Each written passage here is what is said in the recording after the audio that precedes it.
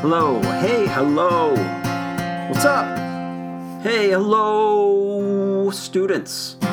Management here with day 5031 of this shutdown-inspired podcast, Corona. That's right.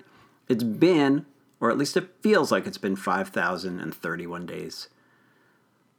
I guess I'm using a different method now for tracking time. It's kind of an emotional, psychological measure. Time's a myth anyway, but that's another podcast for another time. Today's broadcast, underwritten and brought to you by Attention Spans. Attention Spans, shrinking like the self-esteem of a shy kid at their first middle school dance for the past 50 years. Attention Spans, the thing that used to allow us to make more eye contact with each other than with our phones. What's up, people? I've been away for a few days. I got a lot to say, so strap in. What's happening, Room 401 student people, coming to you from Management Headquarters Homeschool Edition Remote Learning Command Center. What is the latest? Well, yesterday, April 23rd, William Shakespeare's birthday, he would have been 456. And I imagine not looking or feeling very well. So good for him for, getting out while the getting was good, before he reached his 400s. I mean, the 400s, that's kind of a time of decline for most human beings. He was only 52 when he died, 2 years younger than I am right now, and yet I'm still behind in terms of accomplishments. Accomplishments, something we're going to talk about a little bit more later in this episode. What else? My experiment in trying to fashion, I don't know if you noticed, if you've been keeping up, but I temporarily, for the last episode, which is now titled Sophia the First, I had put on something to the effect of make money now. I was trying an experiment to see if I used some tacky clickbait for my podcast title that I would increase listenership. That failed. Listenership's been declining, people. I got to be honest. I got a small audience out there right now, but if you stay faithful, I will stay faithful. I will continue sending these messages out to the few of you that remain. Spread the word if you can. I do miss having an audience. As you might remember from the classroom, I do enjoy having an audience. Film of the day, not a film. It's an Amazon show that I started watching called Tales from the Loop. And it's kind of like a Black Mirror-ish meets Stranger Things thing going on. And, when you like a show just enough to keep watching it, but not enough so that the whole time you're watching it, you're pausing and getting up and doing other things and coming back, and you're kind of questioning whether or not you still want to watch it. But then it's interesting enough and you keep watching it and you want to see if something happens with the plot or the character, or it's visually interesting and you think, okay, I'll hang in, I'll see if this picks up. I'm not sure if I want to keep watching it. But you make it to the end of the episode and it's kind of exhausting, like you've been wrestling with the show the whole time. It's kind of like that for me right now. So I will give episode 2 a chance. I like the show. It's good, but there's so much out there that, the bar is high. So episode 2, I got high expectations. Otherwise, I'm going to have to cut you loose. I got other shows to watch. I will let you guys know if I continue watching. Reminder, I will continue to read from Kurt Vonnegut's Bluebeard. I know it's been super sporadic, but I hope to record chapter 4 today. Pinky promise. Now, for today's deep dive, many of you know that I'm a Beatle fanatic, and I was going down this YouTube rabbit hole the other night, and I come across this video essay on the recording of a Beatles song called She's So Heavy, which appears on Abbey Road, which is their last album together. And this is like Beatle nerd, crack, basically, right? I'm all in, right? I'm watching, they're going through like crazy minutia about their recording sessions. I learned that it also turns out to be the last song all 4 Beatles recorded together, ever. But what really surprised me that I didn't know was that song, it's a great song, but it took them over 35 takes to get the song right. And even the final song was not one take. It was 2 versions of the song kind of patched together. And another friend of mine who's also a Beatle-obsessed person, said, well, if it takes the Beatles 35 times to get something right, I mean, what does that mean for the rest of us?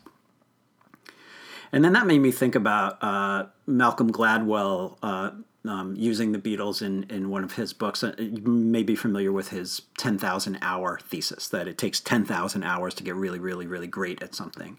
And he uses the Beatles as his prime example, theorizing that it wasn't just their talent and genius that propelled them, but it was this kind of like crucible of them playing 5 hours a night, 6 nights a week in Hamburg, Germany, when they were barely out of their teens. But they had this brutal performing schedule in front of these rowdy red light district roughneck crowds where they would have to play 30 hours a week. And Gladwell implies that just like the Beatles, greatness takes this massive time commitment, because by the time they returned to Liverpool from Germany, they were these seasoned, hardened performers. And we thought they just kind of came out of nowhere as these geniuses. And he says, no. They practiced. They practiced for 10,000 hours. Now, Gladwell, we could do a whole other discussion. And aside from his kind of cutesy, folksy way of simplifying complex issues, like what does it take to be really great at something, I in this case don't completely disagree with him, but I think what I find perhaps objectionable is that there's an implication that greatness is some kind of destination. In the Western world, we like to focus a lot on result more than process, and at the same time we hold up an impossible standard of quote-unquote happiness that we're also supposed to achieve. And we look at that even as its own kind of accomplishment or destination. But I'm not the only one. Other people have pointed out that happiness is not really the right metric. Happiness is fleeting, and even accomplishments can quickly become hollow. If you think about it, any celebrity, famous person had it all. Why did they self-destruct? Story, you've got your examples, right? What happens when you get everything you want and you're still not happy? It can cause madness, drug addiction, other notable self-sabotaging measures. And the right metric is purpose, the why, the so-called reason we get up in the morning. And most of the really useful purposes usually revolve around doing something of service. Okay, I'm back. I just had to take a quick break to dislodge a frog from my throat. There might be another one in there. I'll let you know. Anyway, so the reason we get up in the morning. What was I saying? Oh, yeah, okay. So, usually a really good purpose involves us doing something for others.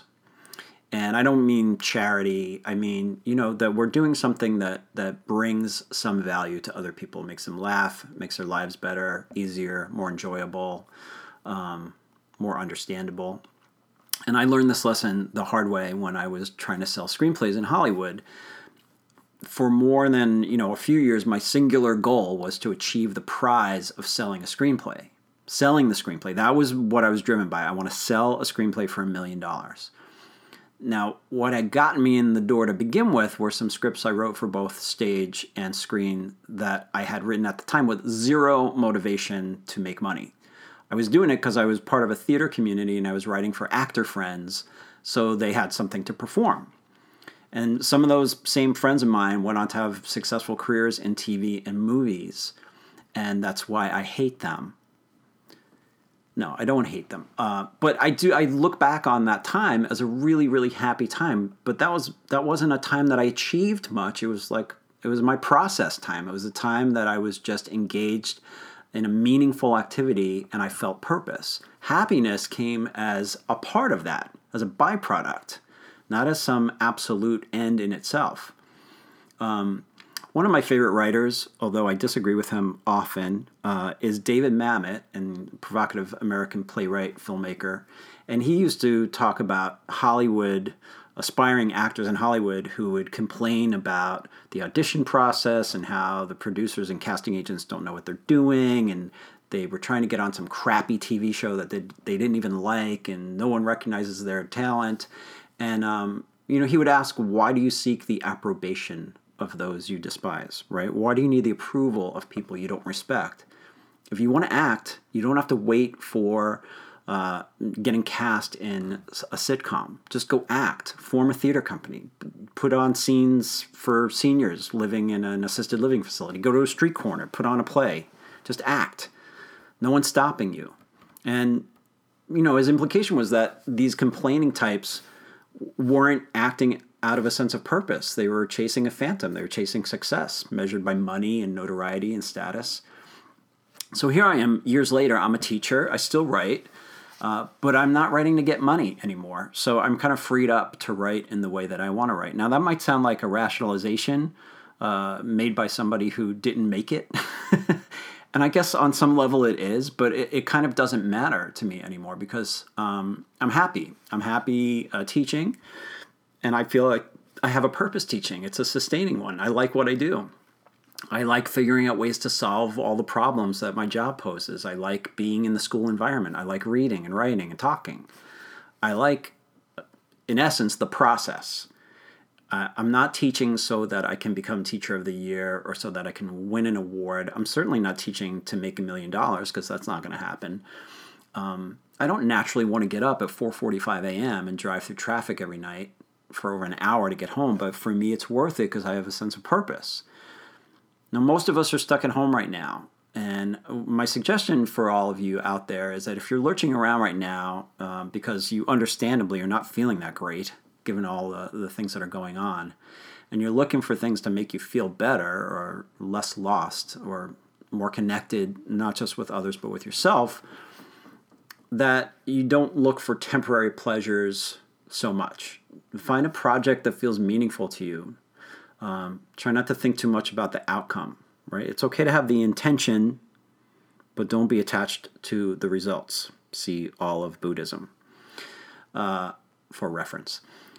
Just decide if the process of it, the path toward that outcome, toward that goal, whether it's getting into a certain college or moving into a career, working on a relationship, whatever it is, it's one that you're deeply interested in while you're on that path.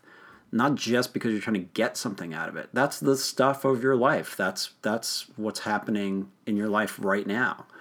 The goals we reach, the milestones, even once you reach them, they're like paper tigers. They're abstracted paper tigers. What's a paper tiger? Something that seems powerful but really isn't. You get there.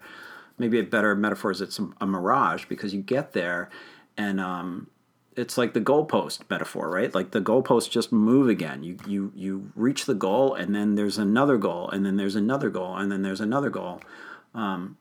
So if you're not enjoying your path on the way to that goal, you're going to be in for some real regret later down the road. So set a path that you want to be on and stay on it a while. It doesn't always work out, but stay on one for a while that you're enjoying and that you find interesting, and stay awake to what's happening right now, not what might happen eventually.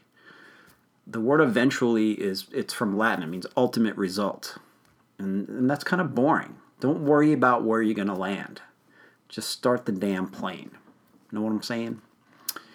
Okay, that's my deep dive rant for today. I hope I didn't venture too far into the cheesy motivational speaker territory. It kind of felt like it at times. But I'm earnest in what I'm saying. I really mean this, guys. So learn from my wizened mistakes. That makes no sense at all. I'm babbling. Reporting from the South Bay, still coronavirus free. This is The Management signing off on day, that doesn't feel like 5,000 anymore. I'm going to say day 1,409. It feels like about 1,000, like 1,400 days. That's not too bad. Of the shutdown, Friday, April 24th. That's it. Onward.